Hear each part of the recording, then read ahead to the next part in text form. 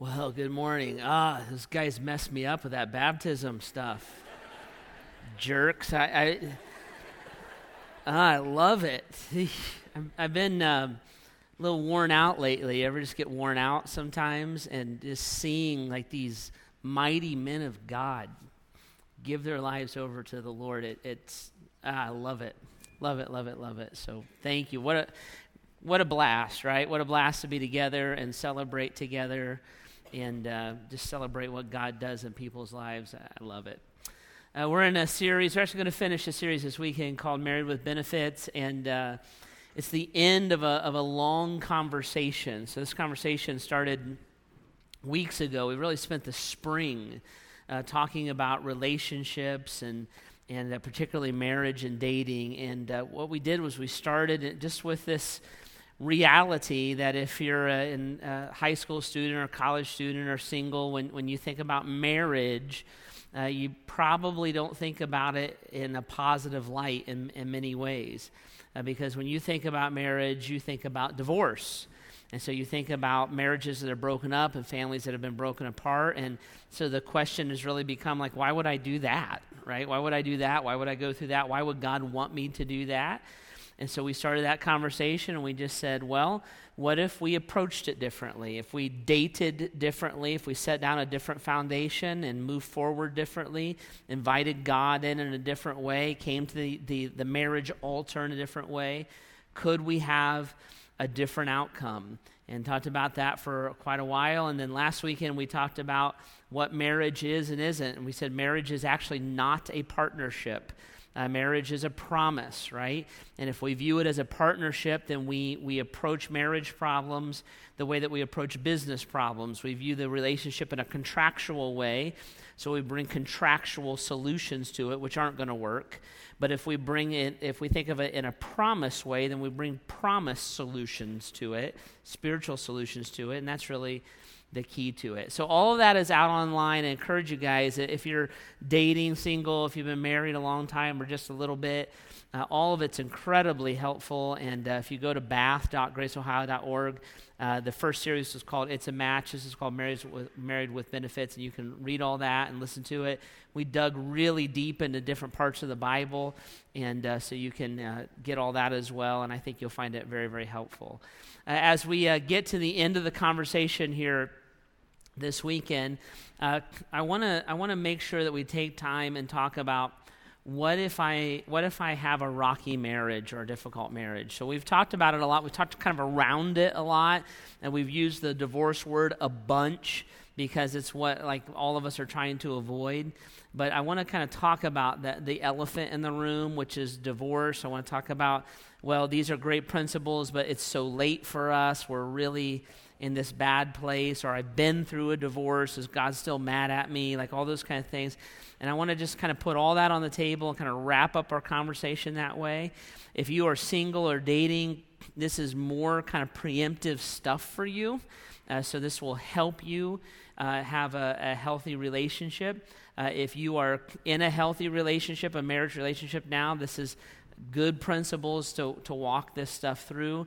And if you're in a difficult place and you're kind of on the rocks and not sure what to do, I think this stuff will be very, very helpful for you. Okay, so we're gonna talk about it kind of thoroughly and bluntly, and put it out there, see what God has to say, and then walk through that together. Okay, so if you got your notes, you can grab them. They're in your program. I just put together 7 steps, right? So 7 steps you can take when you're working on a difficult marriage that I think will be helpful for you, and we'll just dive into it and walk you through it. So what do you do? If you're in a bad place, a difficult place, this is what you can do. Now, here's the good news. If you're not in a bad place, a difficult place in your marriage, you will be. So congratulations, right? So it's going to happen, and the reason that that's going to happen is because you married a human being.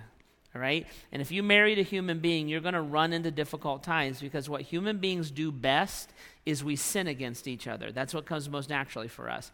So if you come across a hard time in your marriage, there's nothing wrong with you.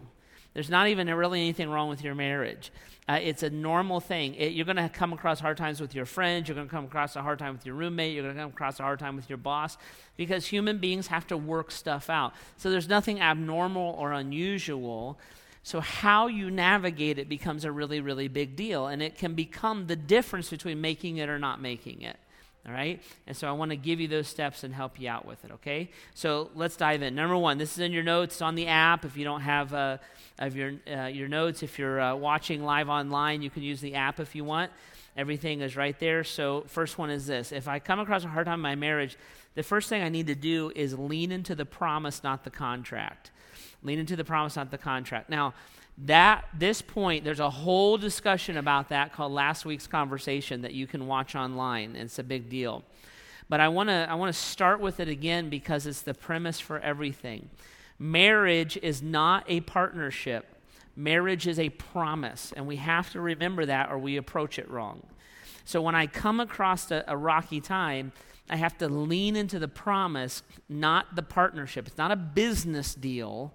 It's a spiritual relationship. And I make my commitment primarily to God, not to my spouse. Let me show you this. If you got your Bibles, open up to the book of Malachi.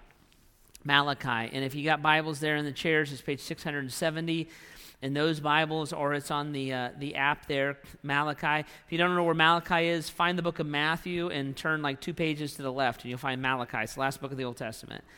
Let me tee this up for you a little bit. So Malachi is a guy's name, and so the prophet Malachi. And what happened was Israel, God's chosen people, were rebelling against God, and so God would send prophets, and that's a big chunk of the Old Testament. He would send prophets to tell them what was going on and to tell them how to get back in right relationship with God. So God had this agreement, so to say, with the Israelites. The Bible calls them a covenant, or we would use the word promise. And the promise was this: if Israel would honor God and follow God and worship God only, then God would bless them, help them, and empower them. That was the promise, and that was the covenant or the promise that God made with Israel. The whole Old Testament is Israel keeping that covenant and breaking that covenant, keeping that covenant and breaking that covenant. And God loved them so much that when they broke it, he would send a prophet, tell them how they were breaking it and how to return to them. So Malachi is that. Malachi is God addressing the broken promises of Israel, telling them how to get back in touch with him again.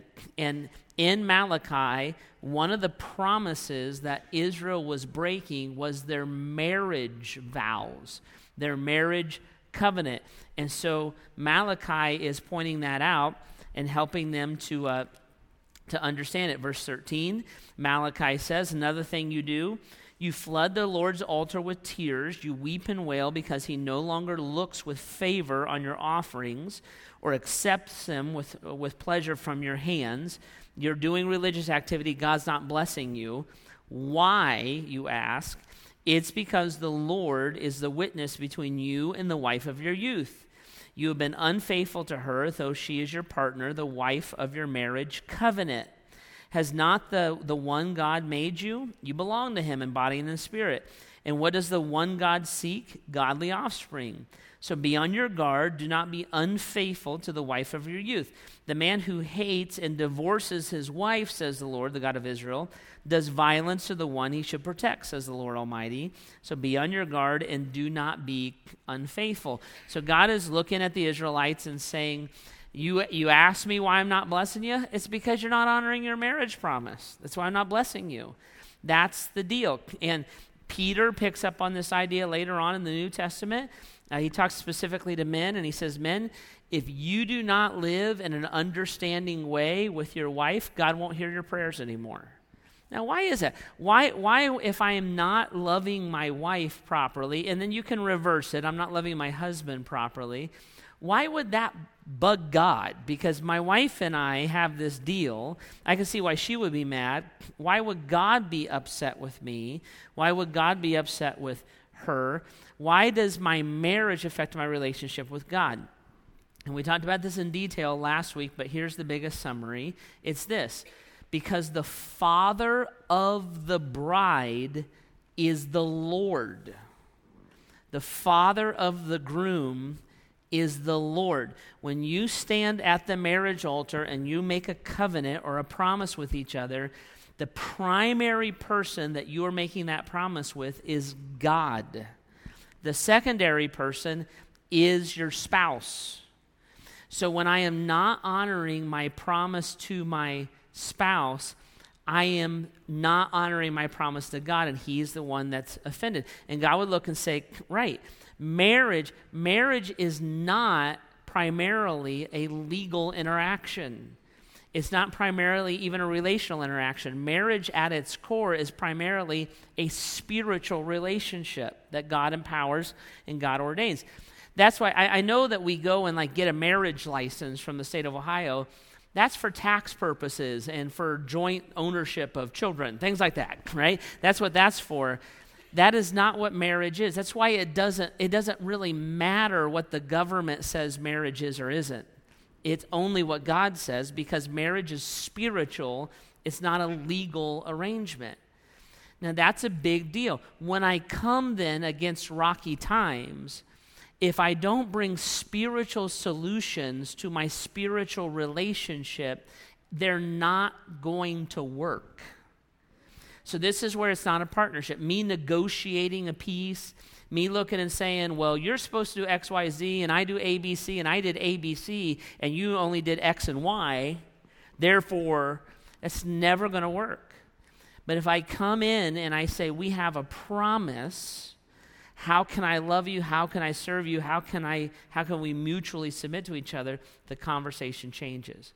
So when we come across difficult times in our relationship, the very first thing we do and need to do is we need to invite Christ back into the center point of that relationship. And if I'm not inviting Christ in, if we're not turning to God's word, if we're not turning to prayer, if we're not getting godly counsel, you're not going to make it. There's no way that's going to work, because it's a spiritual relationship. And I go to my knees, I go to the word of God, I go to God for help, and now I'm on the right track to finding real solutions to my actual problems, okay? So first principle, big one, that's why I kind of camped on it for a second there. It's a big deal. I lean into the promise. I don't lean into the contract, because I'm dealing with a spiritual relationship that takes spiritual answers to make headway with, okay? Now, the next three things I want to give you on your list of 7 are all about doing that, okay? So what would I start doing spiritually if I was leaning into the promise, not the contract? Okay, so here's number 2. Number 2, spiritually, I'm going to start by looking at myself. When I'm having a rocky time or having a difficult time in our marriage, I'm going to look at myself first. James 1 says this: be doers of the word, not hearers only.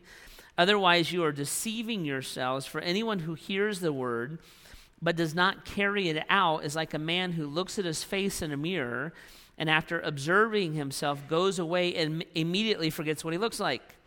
But the one who looks intently into the perfect law of freedom and continues to do so, not being a forgetful hearer but an effective doer, he will be blessed in what he does.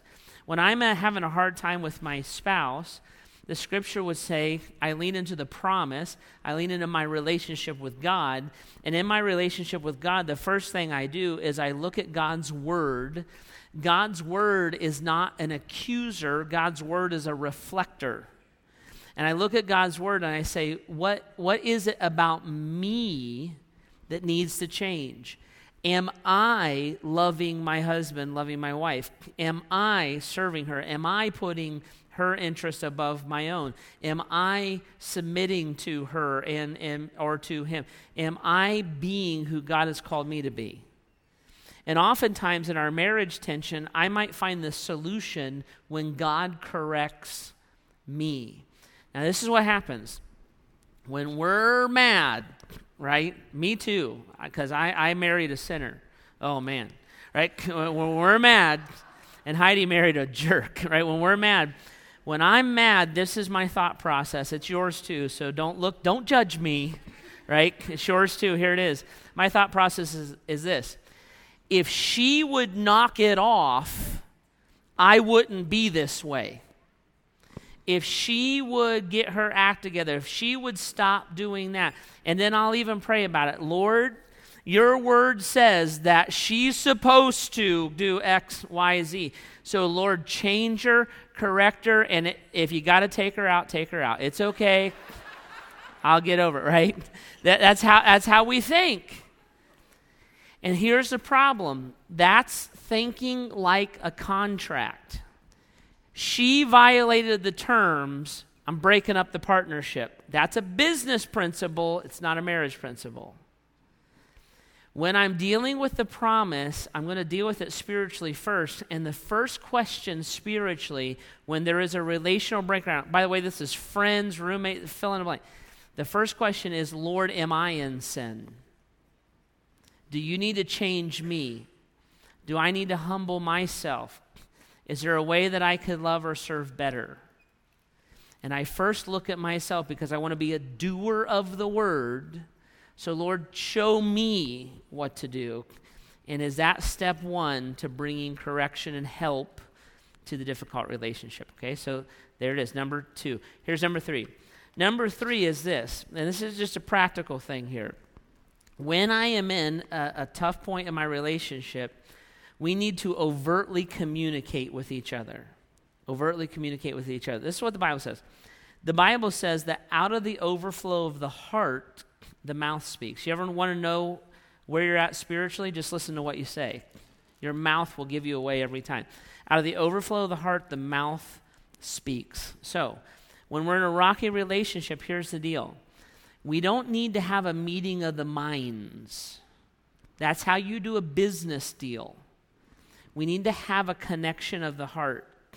And in order for human beings to connect our hearts to each other, we have to communicate with each other. And when I say communicate, what I mean is respectfully, gently, and honestly. We need to say what we mean, and we need to mean what we say. And we need to we need to put it on the table and say what's actually on our hearts. Now, in order to do that and to connect each other's hearts, this is what it means. It means that in our communication, there is absolutely zero manipulation, zero control, zero passive aggression, zero deceit. And I guarantee you, if you're at a rocky place in your relationship, those things are coming into play. And what happens is you sit down and to communicate, and it starts in. Well, let me tell you the 5 things that are wrong with you. And you better knock it off. And the person with the loudest voice and the quickest tongue winds up controlling the relationship, right?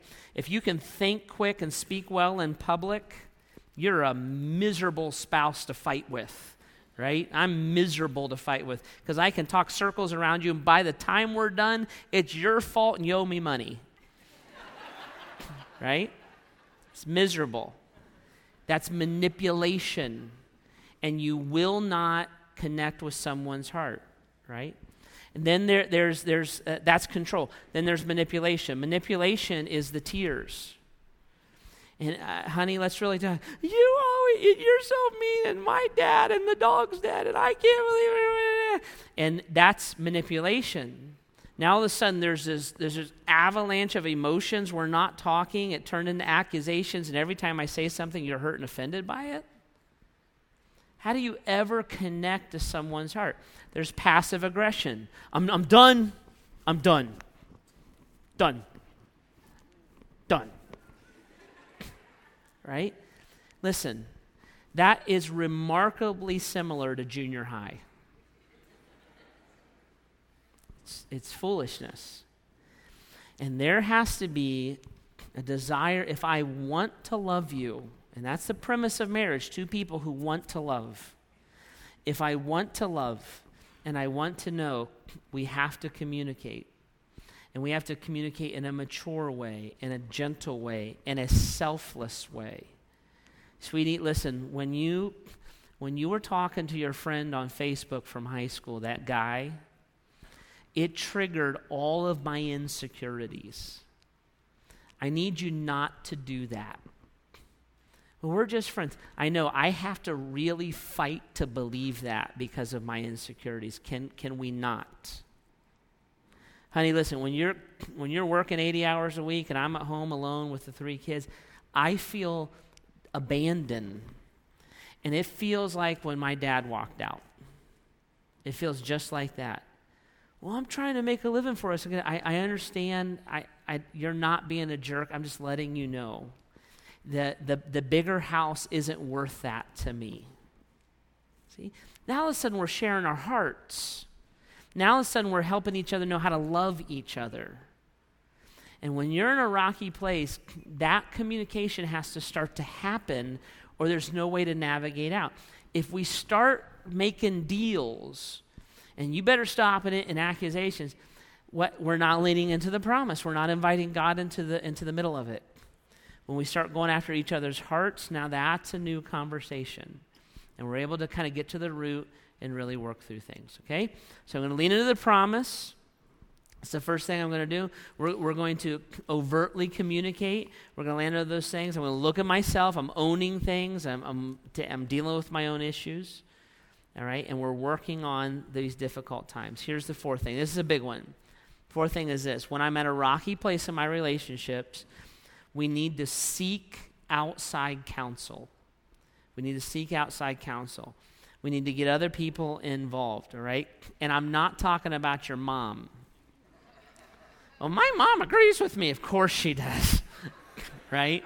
By the way, that didn't help at all, right?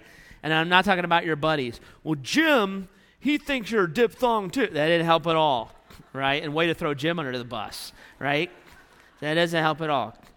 When I talk about outside counsel, I'm talking about godly, mature, objective counsel.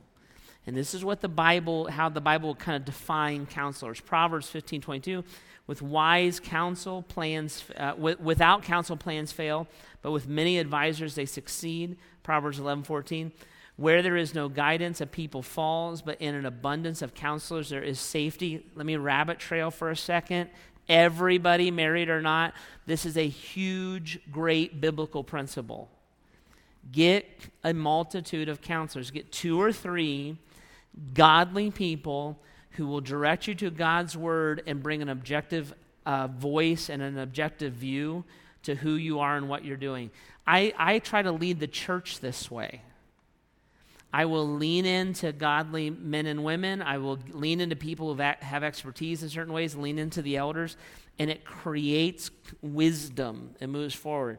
When you're making a life decision, when you're moving forward, get godly counsel. Okay, now back to marriage. This is a huge principle in marriage.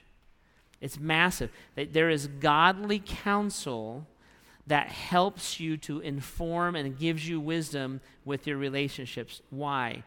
Because when you are upset with each other, when you're mad, when you're hurt, when you're scared, you should never, ever, ever, ever, ever trust your emotions. Your emotions lie to you. If you were going to write something down, you should write that down. If you were going to get a tattoo this afternoon, you should have that tattooed, like on your face. Like your emotions lie to you. They should not be trusted. The thought, I'm gonna just trust my heart. Don't trust your heart. I'm gonna go with my gut. Don't go with your gut, especially your gut. Don't go with your gut, right? What governs us is the Word of God.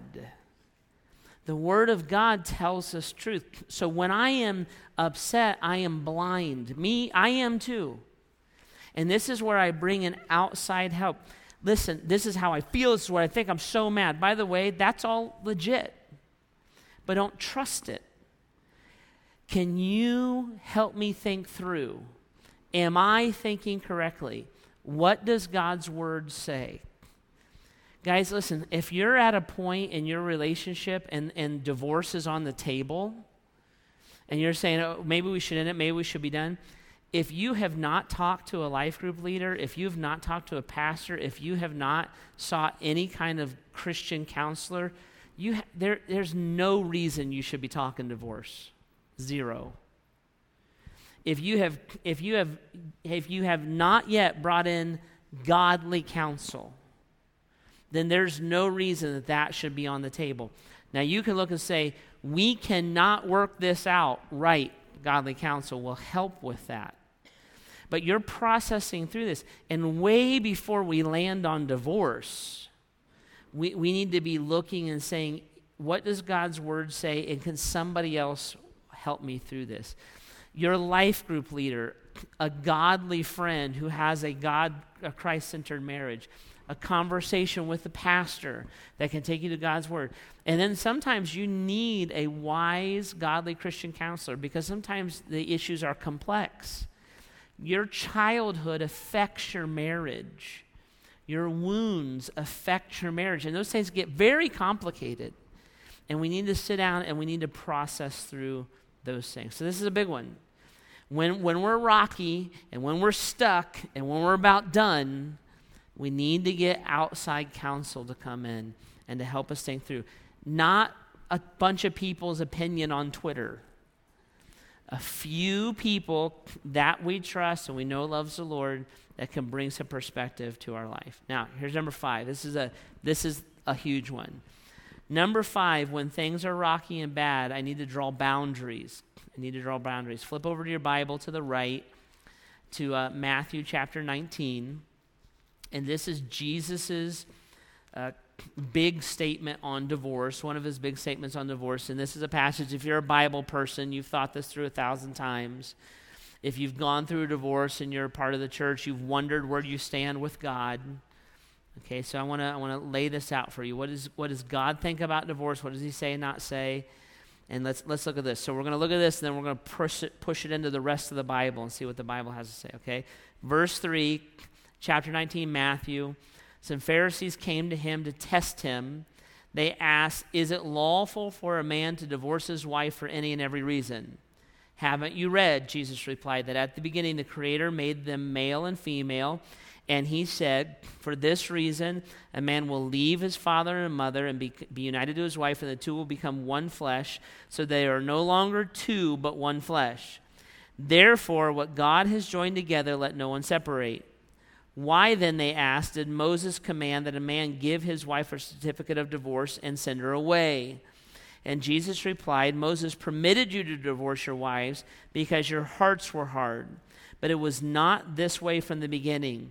I tell you that anyone who divorces his wife except for sexual immorality and marries another woman commits adultery, right? Big passage, out there a bunch, gets confusing. What did Jesus mean and what is he saying? In the ancient world, in the first century, when Jesus was saying this, he was talking to Pharisees. And Pharisees were Jewish scholars, Jewish leaders, ancient Jewish leaders and scholars. And in the ancient Jewish world, there were two schools of thought on divorce. One school of thought was you divorce your wife for any and every reason. The other school of thought was you only divorce when the promise of marriage is broken, and I'll call it mocked or abused, okay? So they were coming and asking this question. They're trying to trick him. Which one is it?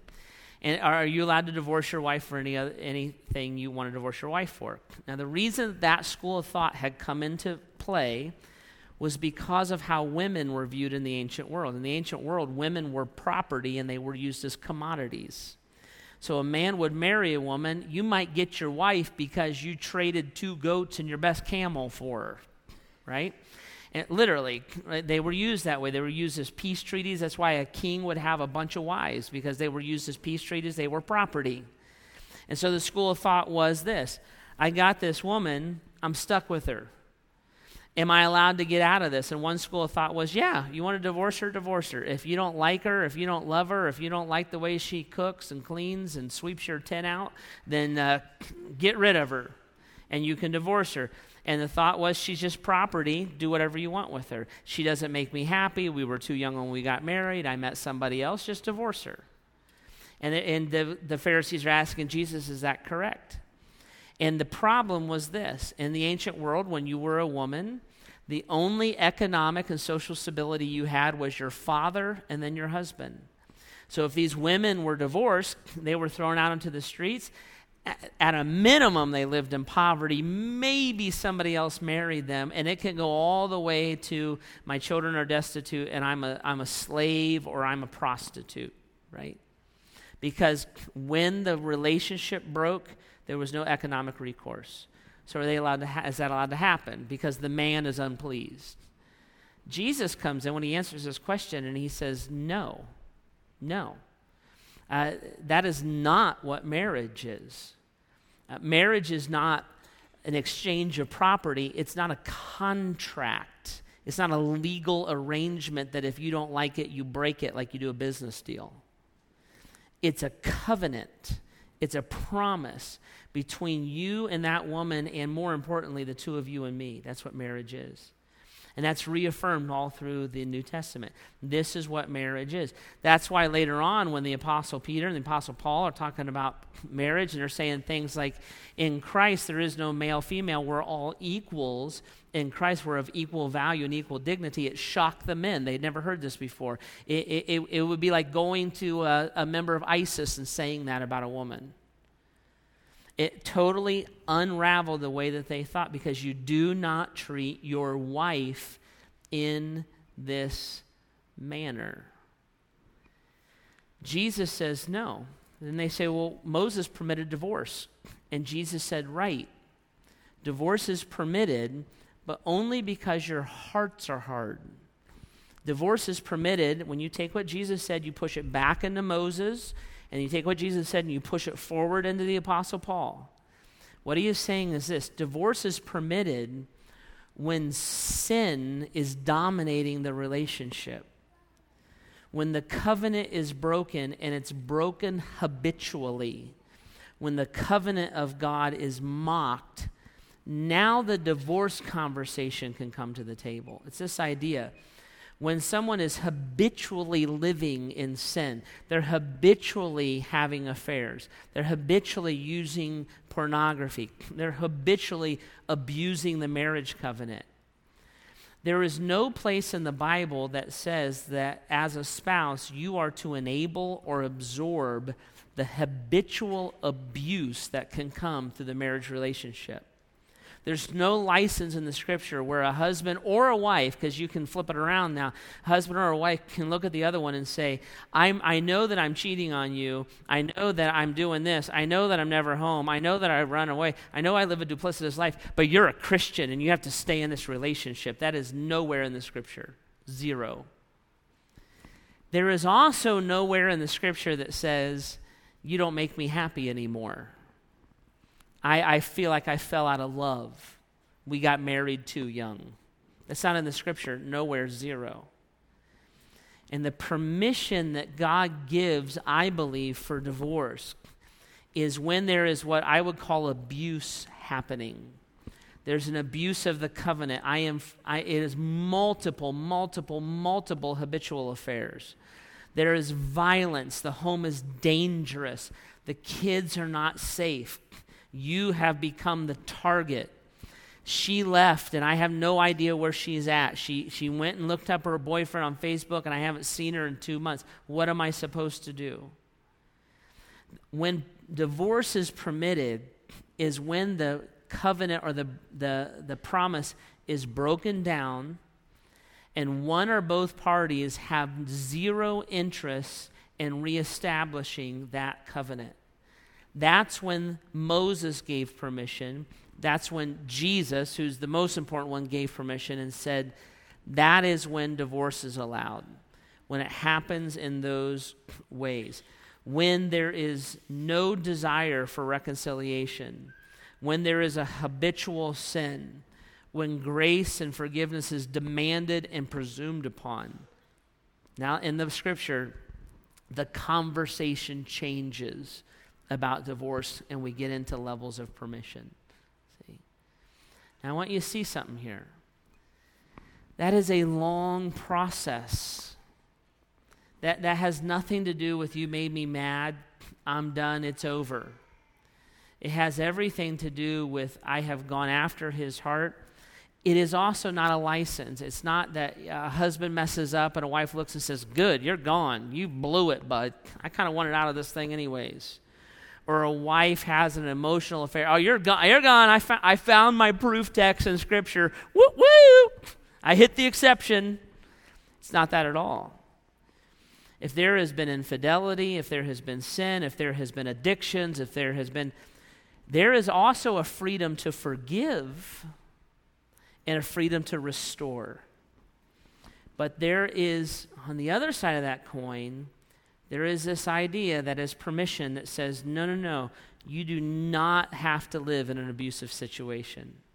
You do not have to live where the covenant is mocked again and again. You are not bound in that situation. There's not the freedom that I'm done with you because you don't make me happy anymore. And there's not the bondage of you're a Christian, you're not allowed to do anything different. And it's in that process that permission is given. Now, this is where godly counsel comes in. There is no, I don't believe there's any blanket statement in the Scripture about divorce. You have to navigate it. You have to seek the Lord. You have to pursue the promise. You need godly counsel, leaders, pastors, and sometimes a Christian counselor. You have to process all that through. And as a last resort, when there is nothing else that can be done, now the conversation changes. Now, this is where I put in step number 6. And I believe this is an important one too. Step number 6 is to play for time. Play for time. This is what happens, guys. Especially if you grew up in divorce and divorce is familiar to you. So your grandparents are divorced, your parents are divorced, now you get divorced. This is what happens. We jump to divorce too quickly. So when divorce is familiar, it seems like, and maybe it's been modeled for you, it's just the solution.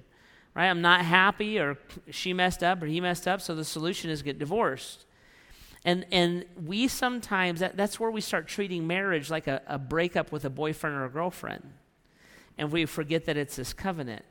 We'll go from A to Z very, very quickly and not slow down the process to actually discern and understand what's going on, what's possible, and what's impossible. I love what God says in Psalms 119, 105. He says, your word is a lamp to my feet and a light to my path. I love that passage. I wrote this in my notes. God does not often show us our destination. He usually shows us our next step. Your word is a lamp and a light. When I'm walking with God, he does not illuminate my life like the yellow brick road so I know exactly where I'm going to land. He's a lamp. He gives me enough light and enough discernment to take the next step. And when we're at a rocky place and difficult place in our marriage, and you're looking and saying, I wonder does divorce need to come to the table? There may be a very legitimate reason for having that conversation, and I believe the Scripture even allows it, but it needs to be a slow process. We need to slow it down and see if God can change and God can heal and God can help. If things are broken down, there's a lot of options before we go see the judge. There's the couch, there's the spare room, there's the basement, there's moving out. If the home is violent and dangerous, you need to get out of that situation immediately. Right? I'm not saying stay in a dangerous situation. I'm not saying enable sin. I'm saying if we're going to get divorced this month, we can probably get divorced in 6 months. Is there something that can happen in between? And when we slow things down and I respond to my spouse as I would respond to anyone as a follower of Jesus Christ, and I start to bear their burdens, I start to hear and confess their sins, I start to carry weight with them, see, then over time, the certainty of divorce can clarify, and the options to restore a marriage can clarify, and giving things time is a big, big deal. 2 Corinthians 4, for this light and momentary affliction is preparing for us the eternal weight of glory beyond all comprehension, as we look not to the things that are seen, but to the things that are unseen. For the things that are seen are transcendent, but the things that are unseen are eternal. We are leaning into the promise, the spiritual relationship. Is there times when that has to be broken? Yes. Does it have to be broken quickly? No. And if you are used to divorce, there are times that you jump there too quick, all right? Fighting over what to order at Red Lobster is not grounds for divorce. It popped up way too quick. A violent home, an unsafe home, a habitually unfaithful home, the conversation changes. It changes. And God gives a permission and a latitude in there, right? Now, here's the last thing. Last thing you want to do when your marriage is rocky and you're not sure where it's going to end is ask yourself this question: have I done all that I can do? Have I done all that I can do? Romans 12:18, if it's possible on your part, live at peace with everyone. And what I say is sometimes it's not possible. And this is the last resort, the end of the line. It's another reason why you slow it down, because if you go to divorce too quickly, you can't answer that question. You'll look back and say, could I have done more? Did we need to get divorced? Well, if you don't slow it down, then you can't answer the question. But if you look and you say, I've done all that I can do, I leaned into the promise, I tried to be different and be who I was called to be, I tried to communicate. We took all this time. I brought in godly counsel. I listened. I worked on my issues. I asked them to work on theirs. I looked at the scripture. I drew the boundaries. I have done everything that I can do over time. The permission for divorce can be given as a last resort when the other spouse will no longer communicate. When he had the affair and now he's got the girlfriend, and there's no hope of restoration. When you look and say the habitual sin, I've forgiven and I've forgiven and I've forgiven and I've tried and I tried and I tried, and he will not. She will not come home. She will not. Now we're at a place where you can look and you've got godly counsel and they're probably agreeing. You've done everything that you can do, and it's a last resort, and this is where the permission that God gives comes in to play, right? So guys, when you're in these rocky times, these are steps that you can take. We jump too quickly sometimes, and we need to slow things down and process it through. There also is not a place for false guilt, where you look and say, I tried and I tried and I tried, and he would not, and he left, and am I free? Yes, you're free. There's a permission given. God does not command you to live in an abusive relationship, but you give it time, and all those things clarify, and it helps you to see and understand. When you think about this broadly, I look and I believe that most divorces are unnecessary. I really do. I believe that most divorces are unnecessary. That we're not happy, we're out of love, we don't have the same feelings we used to have. Well, welcome to life. I mean, it's kind of the way it works. And all of that can be wrestled with, it can be rekindled, sin can be overcome, pain can be healed. Most divorces are not necessary. Listen, some are. Some are. And the grace of God, the release of God, that's a freedom that you need to live in. If you are being harmed, if your home is violent, if the sin is habitual, in the scriptures, the conversation changes. All right? And just like we would lean into the scripture to keep us into a marriage, we need to lean into the scripture and say, am I at that end of the line place? I just don't know. And the grace and the freedom of God plays into all that, okay? Guys, when you talk about divorce, it gets real personal real quick, doesn't it? Because it shows up in our lives. I would venture to say every one of us has been affected by divorce, right? And whether it's a friend or family or ourselves. And these questions linger, like, what am I in sin? Am I living an adulterous life? Because I'm divorced. Am I in sin? I wasn't a believer when I got divorced. Now I am now. And we were young, and that was the option we knew. And I never heard this stuff before, and I don't know what to do. And it winds up being a mess. So is God mad at you? This is what I would say. God's not out to get you. He loves you. And what I would say is you need to start walking with God from where you're at today. Where are you today? What are the godly principles that you can bring to bear today? What's the marriage that you're in today? How can you honor Christ in the marriage that you have today? The Bible speaks a lot of the grace of God, and the grace of God is something that we all live in. God's grace, it means God's unmerited favor, or my favorite definition is actually Pastor Ezra's definition. He always says grace is God loves us just because, right? I love that definition. God loves you because he chose to love you. And we all live in the grace of God because we all are sinners. Divorce is not the only sin, and it's not the big one. We all sin. We all fall short of the glory of God, and we are all dependent on the mercy and the forgiveness and the grace of God. And the grace of God is something that you need to rest in today. So whether you're extending grace to someone or you need it for yourself, you bring that in, and it's the grace of God, the love of God, that allows us to start our walk with him where we're at. I was thinking about this the other day, and I got to thinking about an old hymn. And the old hymn says this. It's called Marvelous Grace of Our Loving Lord. Here's the words to it. Marvelous grace of our loving Lord. Listen to this. It's beautiful. Marvelous grace of our loving Lord. Grace that exceeds our sin and our guilt. Yonder on Calvary's mount outpoured, there where the blood of the Lamb was spilt. Listen to this. Oh, hear this. Grace, grace, God's grace. Ready? Grace that will pardon and cleanse within. Grace, grace, God's grace. Grace that is greater than all of our sin.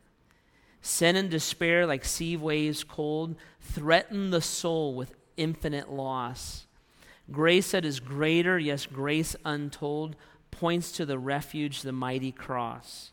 Dark is the stain we cannot hide. What can we do to wash it away? Look, there is a flowing crimson tide, brighter than snow you may be today.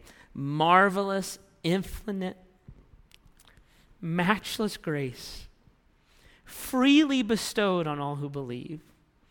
You that are longing to see his face, will you this moment his grace receive? Grace, grace, God's grace.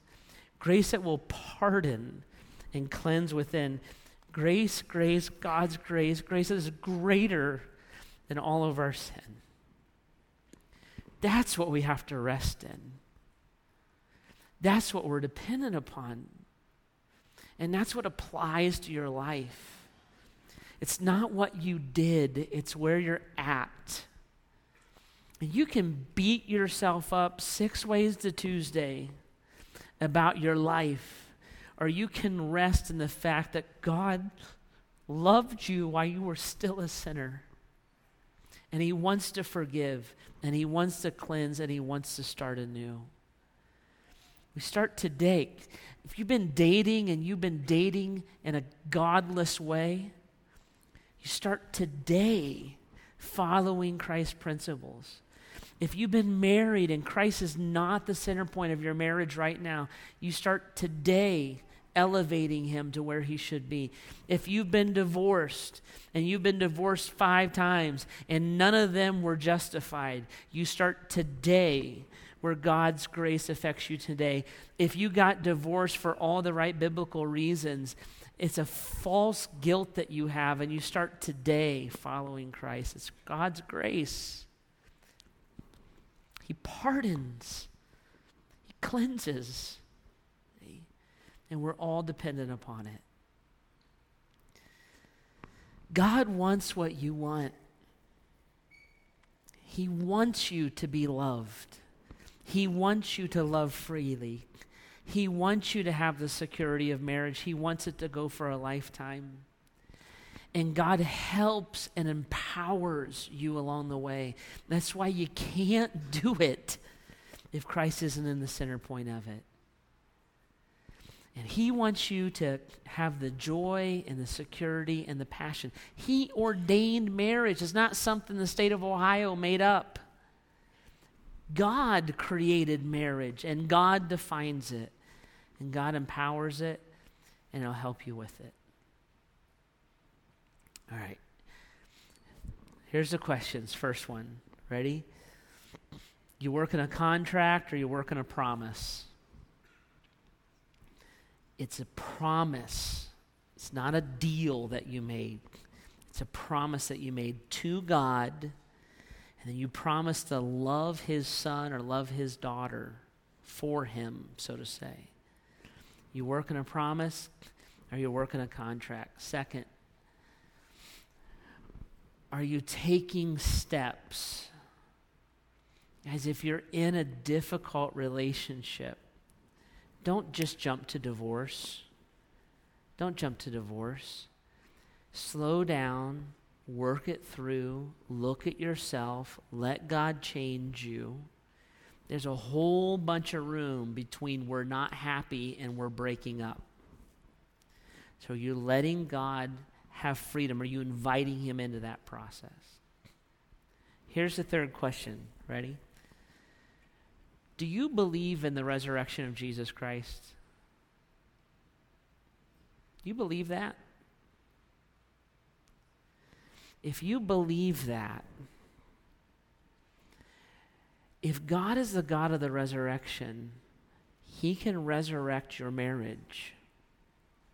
If you believe in the power of God to raise, if you believe in Easter, then you can believe for your marriage that God can work that way too. It takes two. Hear me? It takes two.